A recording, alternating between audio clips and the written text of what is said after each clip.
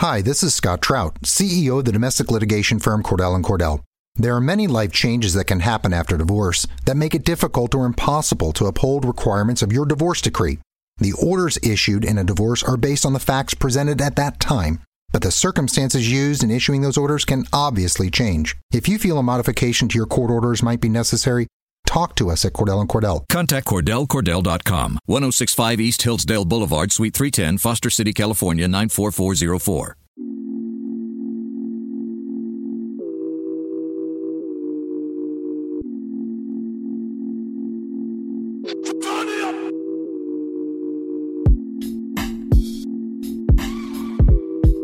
Hello and welcome into a new edition of the Denver Nuggets Daily Podcast. I am your host, TJ McBride of MileHighSports.com, where you can find all of the best Nuggets content on the interwebs. Isn't that right, Brendan Vogt? It's debatable. Preference thing, I guess. If you like good content, I'd like to strongly suggest the Denver Stiffs, denverstiffs.com. Oh, God. So, as you have picked up already, that is Brendan Vogt across from me. We are both in Salt Lake City, Utah, as we speak. The Nuggets just got done. What did they lose? 108-114 loss to the Utah Jazz. Their first division loss of the year. Before we get into all of the ins and outs and actually do what we used to do called the pick and pod, where we kind of each just bounce back and forth between our own thought processes in the game, first of all, a quick shout out to the Regulators Production Group. They are the ones that created the beats on the intro and outro of this podcast, and also a big shout out to Terrapin Care Station, who is the presenting sponsor of the Denver Nuggets Daily Podcast. So we're going to get into a whole lot of stuff, but before we do that, here's a quick word from Terrapin Care Station. Before we get into the rest of the Denver Nuggets Daily Podcast, let me give you one quick word from our sponsors over at Terrapin Care Station. Since 2010, Terrapin Care Station has been providing patients and customers with high-quality cannabis products at everyday low prices. Serving the communities of Denver, Boulder, and Aurora, they offer their own flower and concentrates, as well as all the brands you love at prices that you just won't believe. They pride themselves in having the most knowledgeable and professional staff in the industry, and their team will work with you one-on-one to help you find the products that are perfect for you. Their dispensaries are unassuming, safe, and discreet, with ample parking at every location for a seamless retail experience. For up-to-date menus and promotions, head over to www.terrapincarestation.com or just come visit one of their 5 convenient Colorado locations today. Again, that is terrapincarestation.com, TERRAPIN carestation.com.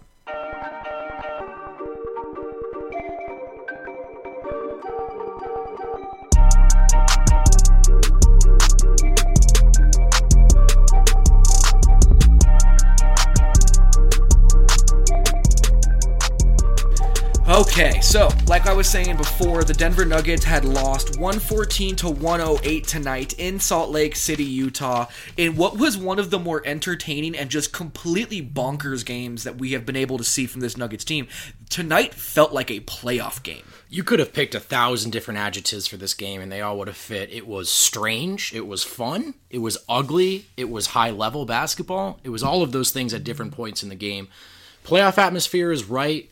Credit to the Utah Jazz fans, man. That was my first time in Vivint, and we've heard a lot about that atmosphere. I think some of it is amplified by the acoustics, the design, but those fans bring it, man, and they brought it tonight. Yeah, it's funny, because we were talking about this before the game. All of the places that I've covered a basketball team, they have been also a combination hockey arena. And tonight was the first time I had been in an arena that was specifically for basketball, and just the dimensions are so much tighter. Like, the fans are just so much closer to the court than you would actually anticipate, when we're in Denver and we see how much farther away fans usually are in that regard. But you're right, it was loud, the acoustics were loud. Every time a three went up, it was just wild and out in there. And honestly, my favorite part of them being loud was the boos that Nikola Jokic got every single time he touched the ball after the first quarter. Yeah, boos because he got in the face of Jay Crowder shortly after the altercation with Plumlee and Favors, which we'll talk about later. Jokic didn't catch a technical. Probably could have, should have. Yeah, definitely should have. But it was fun to see Jokic that fired up. You'd like to see it translate to a win. Though he certainly had a good game. Great second half. But yeah, it was also cool because that's a little bit of a star player treatment. It is. And it's like you got under the skin. People know that you're good enough to where they're worried about you. 100%. And it was Jokic... I was very close to turning to you in the first half and saying, not Jokic's best game. But then he turned it on. Yeah, he closed the second quarter strong. He was really good in the second half. To get that many rebounds against a guy like Rudy Gobert is really impressive. And all defensive, too, for the most part. Like, he had 3 offensive boards, 18 defensive rebounds in this game. 1 for 7 from deep wasn't awesome, but you can't really look at Jokic and say, well, he was the problem tonight. Yeah, and he was 9 of 14 inside the three-point line tonight scoring. Yeah, no, he did a great job. Let's just start where we should start, though, which is the fights. Well, fight, scuffle, very light shoving. In the NBA, this is constituting a... I liked what Tim McMahon called it, a boo-ha-ha. Yeah. But that's what it was. So what ended up happening is Mason Plumlee gets an offensive rebound. Derek Favors gives him a little extra physicality and then pulls on his arm. And Mason Plumlee wanted all the smoke. He did not want to... He was not about to let that just kind of float over and go on. He went after Derek Favors. I know that's going to get categorized as one of those fake NBA fights, and no one fought, no punches were thrown. I'd like to see no suspensions handed out, although we'll see. We'll talk about that in a second for sure. But to me, just in person, I thought Plumlee lunged at him with a purpose, man. He did. I wonder, the push is one thing. I wonder if something was said, because Plumlee's not that kind of guy. Yeah. But he was fired up, man. It was one of those things where you saw, like, there were daggers in his eyes. Like, he saw him and instincts kicked in. There was no actual thought process. It was, how fast can I get to Derek Favors to impose myself on him? Bunch of guys got in there to get between them, players, coaches. Looked like a couple of Nuggets players might have snuck on the floor. We'll see. They definitely got off the bench. Yeah, so Nikola Jokic, it was funny too because he was like, I didn't go on the court after the game. I think that Nikola Jokic thought that he was able to loophole the rule, but the rule is technically that you do not leave the immediate vicinity of the bench. And Nikola Jokic got about 5 steps down the baseline before getting yanked back by assistant coaches. So there is, I don't want to say a high likelihood, I would probably put it at like a 60% chance that Nikola Jokic is not allowed to play against the Suns. Is that how you feel too?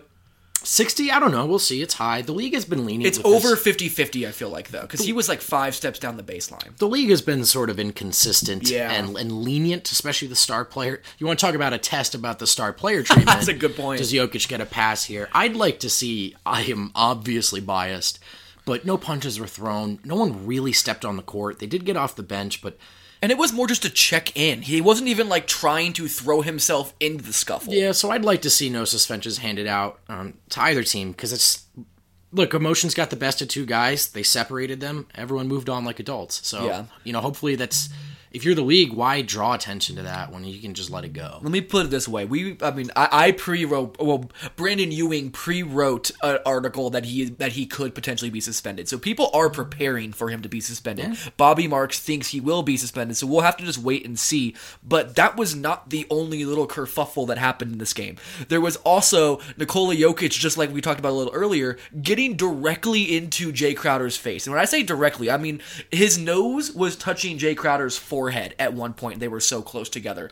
Did you think that Nikola deserved a technical for that? Because I don't want to ever take money out of someone's pocket, but by the rules, like that was a point where the referees could have lost control of that game. I've seen technicals called for less. Yes. But, an interesting thing about this game is outside of the ejections to Favors and Plumlee, who were hit with double T's and sent out, and there was another double T handed out to Barton and Royce O'Neal. It wasn't a double T, it was a T for each of them. Yeah, because double T, they're ejected at that point. So, it's funny, outside of that skirmish, there were no technicals called in this game. No, which is weird. This was a very, very chippy game. I thought the refs lost control, but you know what, man? I don't love talking about ref stuff. I know. I just don't. There was a lot. There's a lot of meat on this. So much that happened in this game in that regard. Yeah. But you're right. We should definitely move off this. But I do think that Nikola probably does take a suspension. But it's kind of like a forced rest day for him because, they're playing the Suns next. It's not exactly like they're going to have to worry about having a very high-end opponent against a division opponent. It's going to be a big-time game. If it does come down, it could have been at a much worse time. That's where I'll leave it. Let's run that pick and pod action, TJ. My first note, Malone said at shoot-around this morning, he was asked about what it takes to win in Utah, why it's so hard to win in Utah. He finished a long quote by saying, "You need to play a clean game, and you need to be locked in defensively." Yes. The Nuggets did neither of those things tonight. You have the final box score there. What was their total turnover count? So they had 16 turnovers, but even worse, Utah turned it into 21 points. Yeah, not a ton of turnovers, but poorly timed ones, and also all turnovers are avoidable, but some more than others. The Denver Nuggets left their hands back in Denver. Yeah. There were guys who couldn't dribble, guys couldn't catch. And, we should give Utah a lot of credit. Mm-hmm. That is one of the stingiest defensive outfits in the league.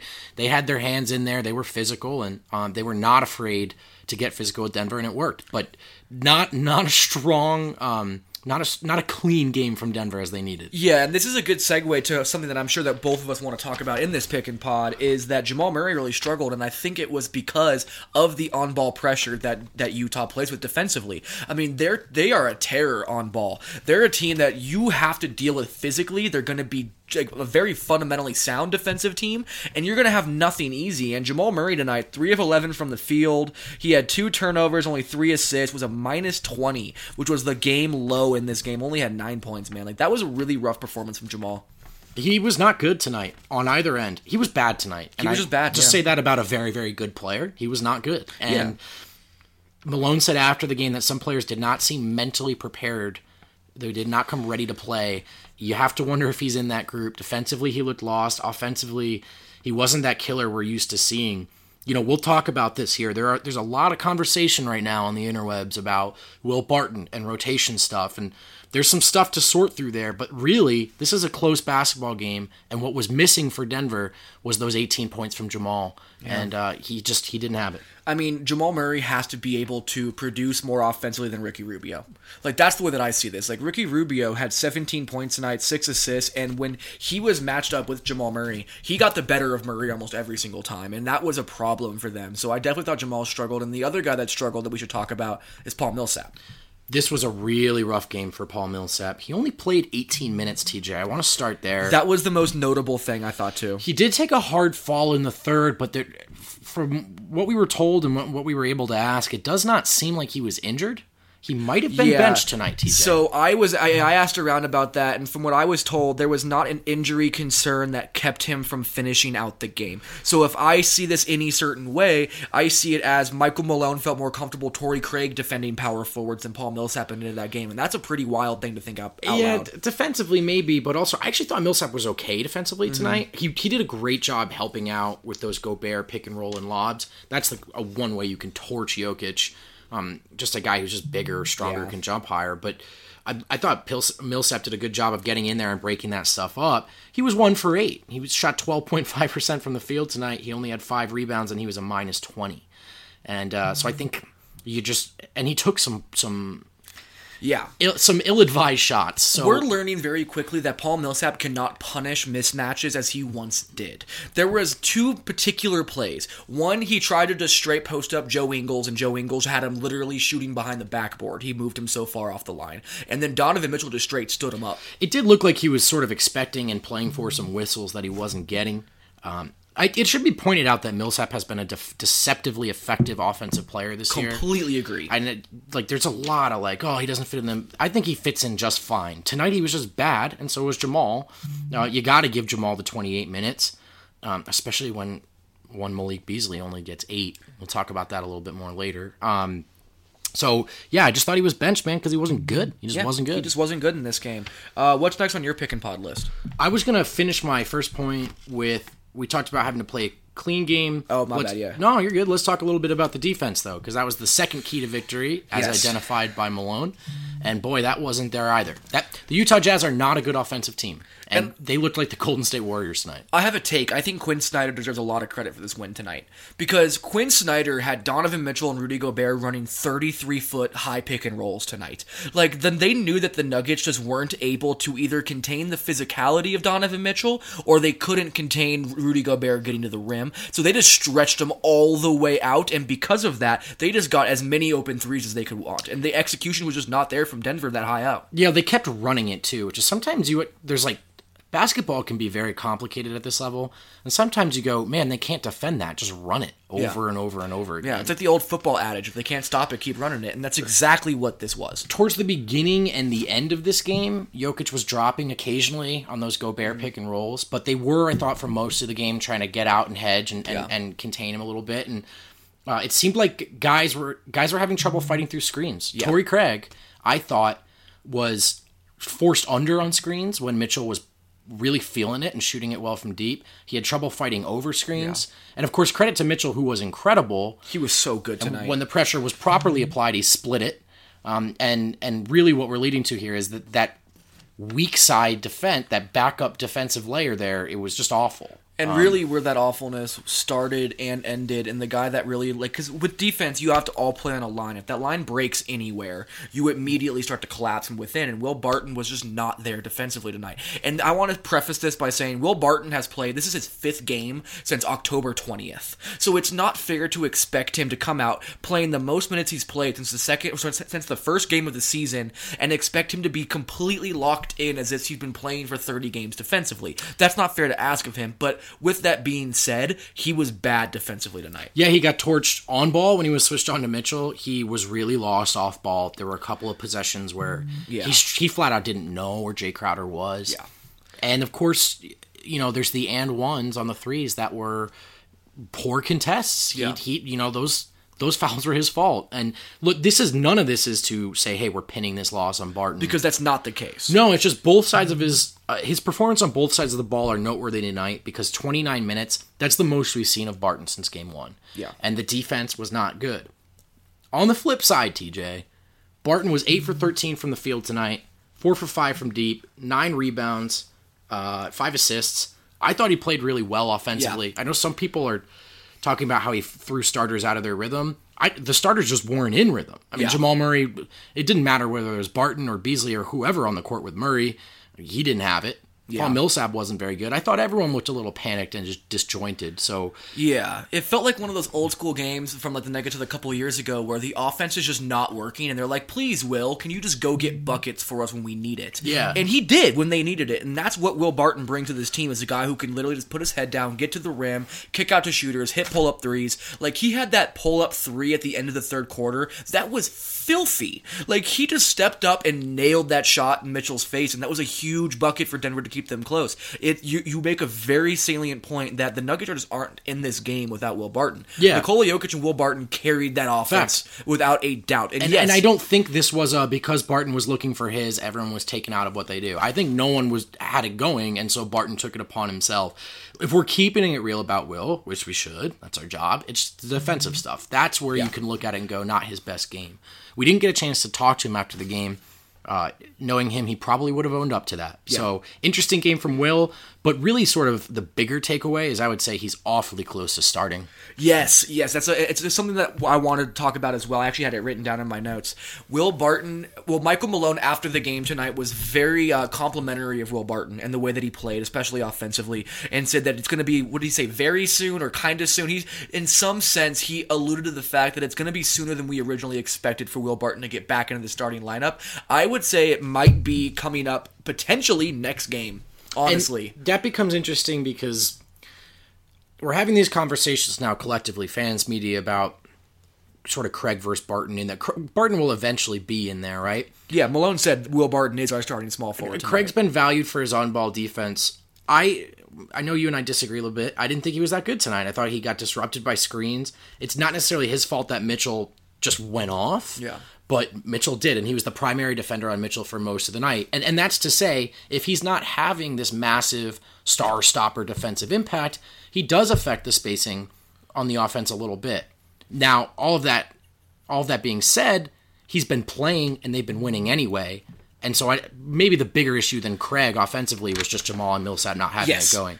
But it'd be nice to see Will in there with the starters, because I just think that group is going to be fire offensively. Yeah. I'm going to come to Torrey Craig's defense here. I hear what you're saying, and when Mitchell goes off for 35 points on 12 of 25 shooting and 6 of 10 from 3, with Craig being the primary defender, every single word you said is true. Like, I'm not going to sit here and argue that. But I will say this. Torrey Craig was absolutely a helpful player in this game from start to finish. Like, there were defensive issues that everybody had, but I pin that more on the fact that Torrey Craig and Nikola Jokic, who I thought was pretty good defensively in this game tonight, those two did not have any help behind them when Paul Millsap wasn't on the floor.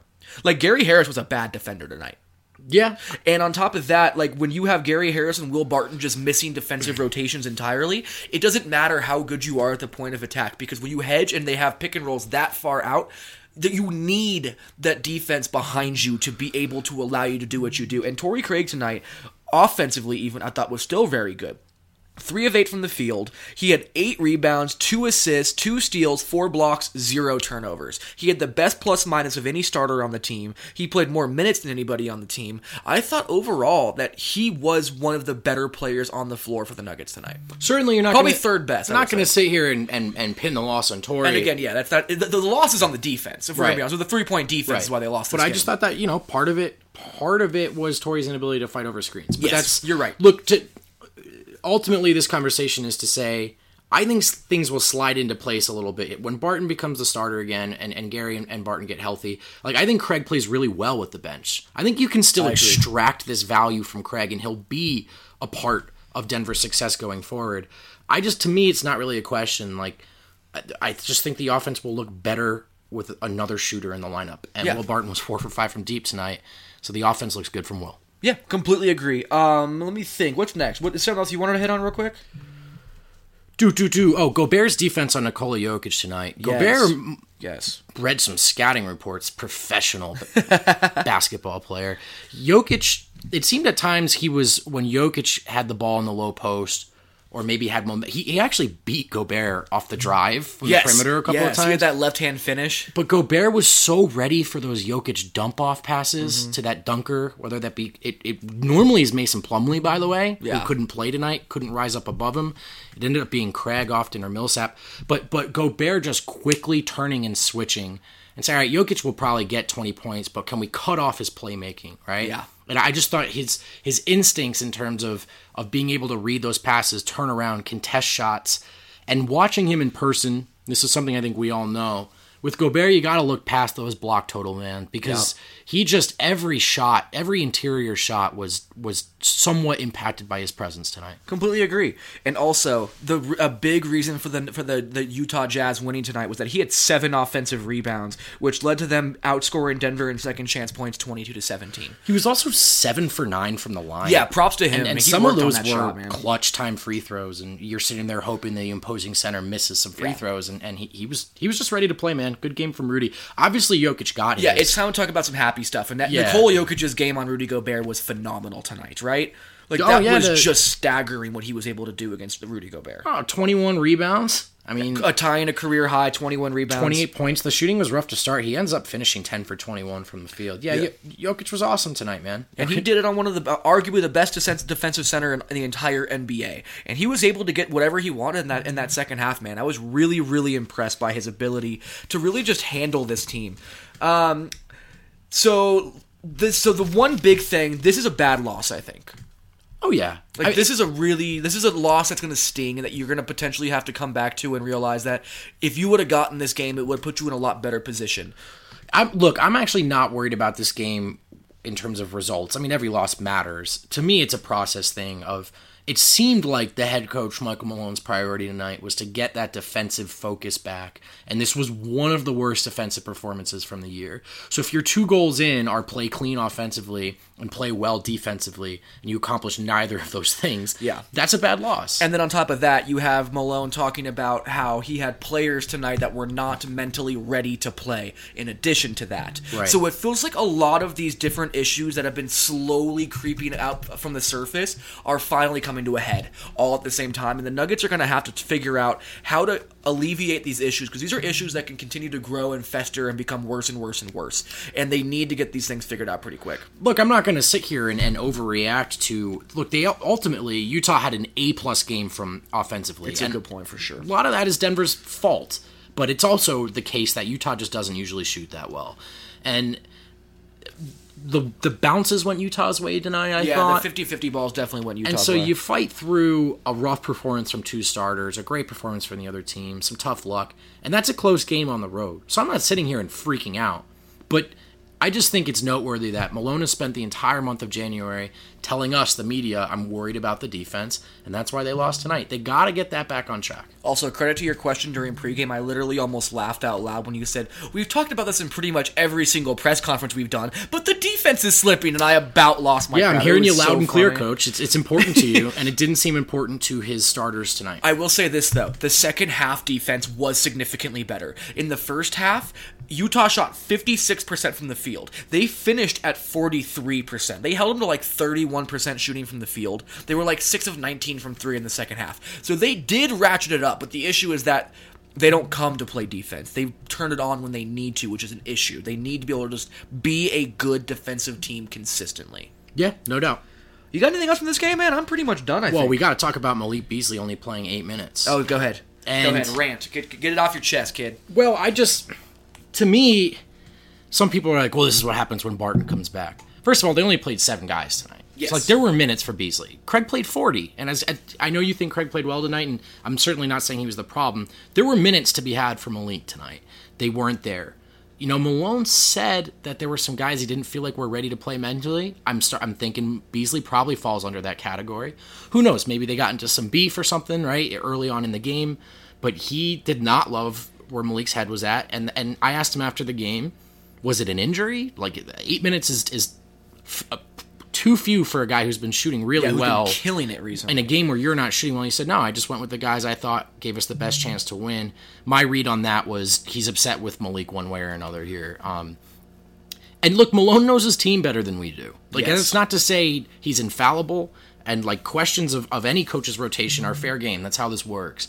But there are factors that we may just flat out be missing. Maybe he and Beasley fought about a coachable moment early in the game, and he said enough. You know? And we don't know. We just don't know. But it's noteworthy that at the moment your best shooter from deep was exiled in a game where you needed a 3. He did not play in the second half of this game. Yeah. At all. And also, Juancho played a random 6 minutes. Like, I thought it was strange that Malone had Malik play about 8 and Juancho play about 6. Like, why are you really going to split those guys up and give them such few minutes? You got to stick with one of them and have them play 13 or something minutes if you're going to do that. So, I do agree. I think that you hit it on the nose with that. So, it's going to be interesting to see what happens with Malik down the line and see what the Nuggets really plan for him. Because there are teams who are interested in Malik Beasley. He is a very hot commodity for what he has as a skill set. Yeah, but there are ways that he can still be a part of this team. Oh, when there everyone's healthy. absolutely. So tonight to me, it's not like, oh, what have we learned about the rotation? To me, the question is what happened. Yeah. Why only 8? And it must have been something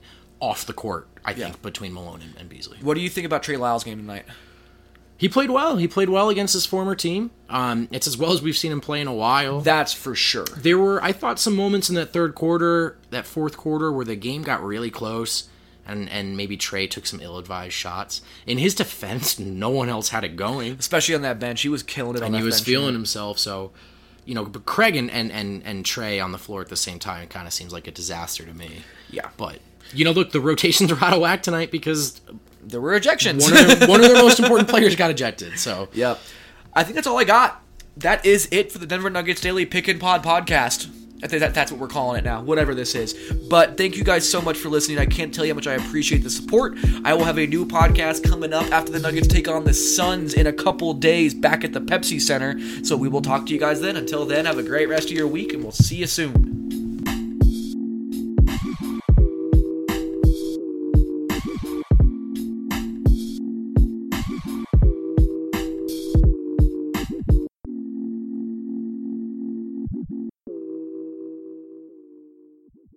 And now, a thought from Geico Motorcycle. It took 15 minutes to take a spirit animal quiz online. Please be the cheetah. Please be the cheetah. And learn your animal isn't the cheetah, but the far less appealing blobfish. Oh, come on. To add insult to injury, you could have used those 15 blobfish minutes to switch your motorcycle insurance to Geico. Geico. 15 minutes could save you 15% or more on motorcycle insurance.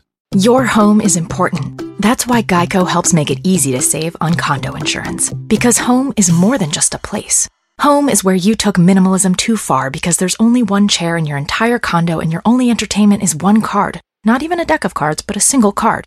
And all your guests have to share one plate and one fork, but you're convinced that less stuff means more freedom. The Geico Insurance Agency could help protect the overly minimalist broom closet you call home. Call Geico and see how easy it is to switch and save on condo insurance.